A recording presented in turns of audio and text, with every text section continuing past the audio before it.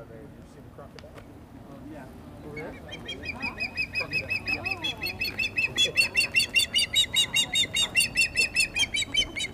there's a crab.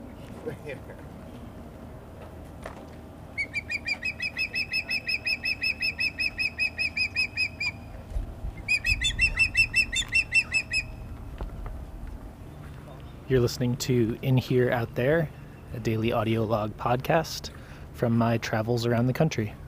Today, I'm in Everglades National Park, and I'm down at the Flamingo Center. I don't actually think there are any flamingos here, but maybe. And here at the marina, there's an osprey that has built a huge nest on the edge of a bridge. You can walk right up to it within 10 feet of the actual bird, but from below. And a bunch of people are here looking at it.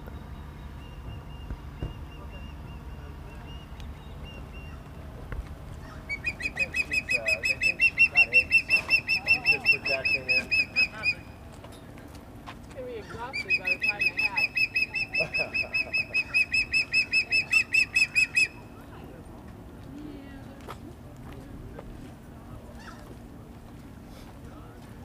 Okay.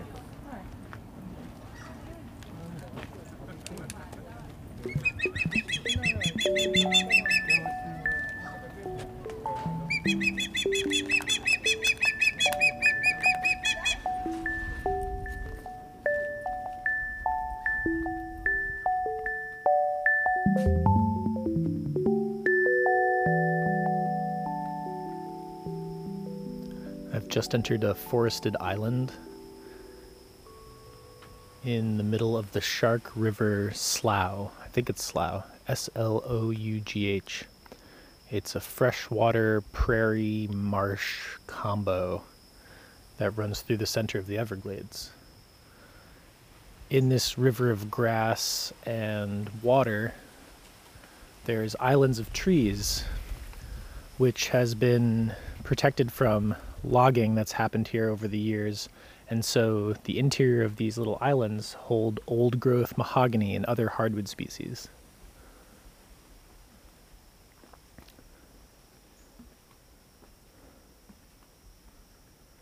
This specific island has a boardwalk running through it, and it's called Mahogany Hammock.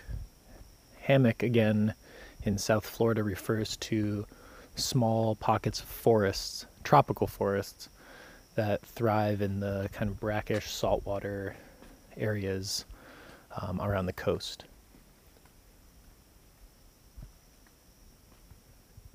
It feels very jungly and secluded. They say it's a home to owls and various types of insects and different animals that specifically take refuge in these areas during the winter when it's drier. Not necessarily biologically, but from a human's perspective, this feels less like an island to me and more like an oasis. And I say that only because the surrounding prairie is very wide open, direct sunlight. It's very warm today, actually. But in this inner forest island, it's cool. There's air plants growing on everything, palms, old, large mahogany trees, branches covered in ferns, vines. It feels like a refuge. I could see why plant and animal life would flourish here.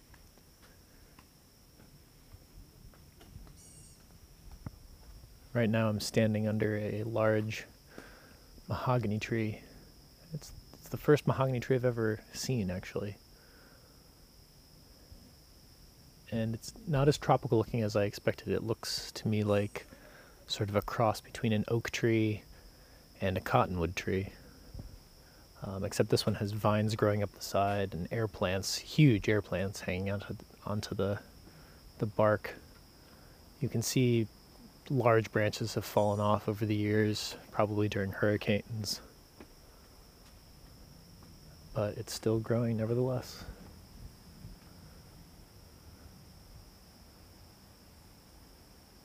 It's not particularly tall, maybe 40 feet,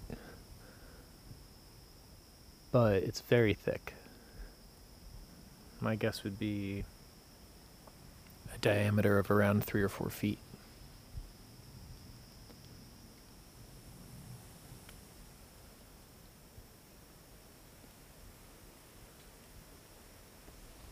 Everglade National Park is obviously well known, and when you think of national parks, Everglades probably up there on the list.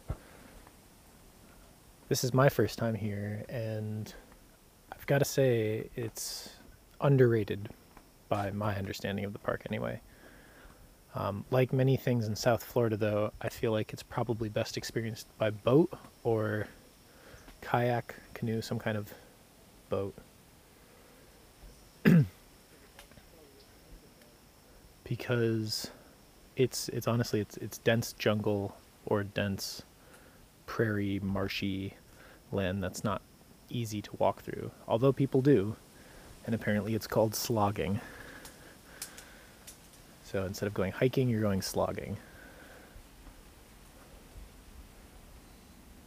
With the number of alligators and crocodiles and spiders and snakes that live around here, though, I think for me personally, I'll stick to the boardwalks unless I had a boat.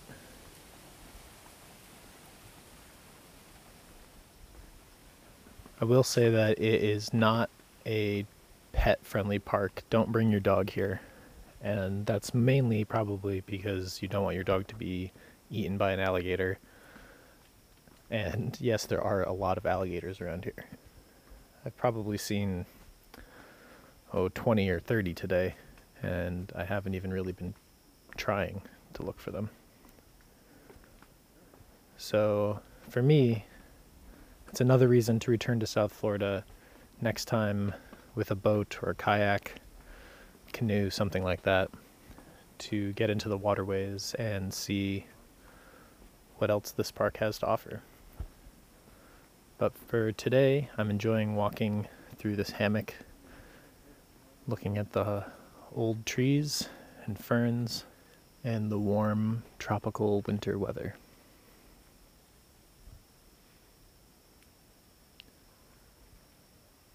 That's it for today.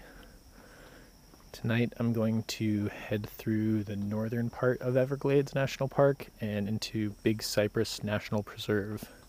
I've also never seen cypress trees before, and I'm hoping to catch a glimpse of one before the sun sets. I've also been told that the majority of the world's Florida panther population lives in the area, and the best time to see them is around sunset.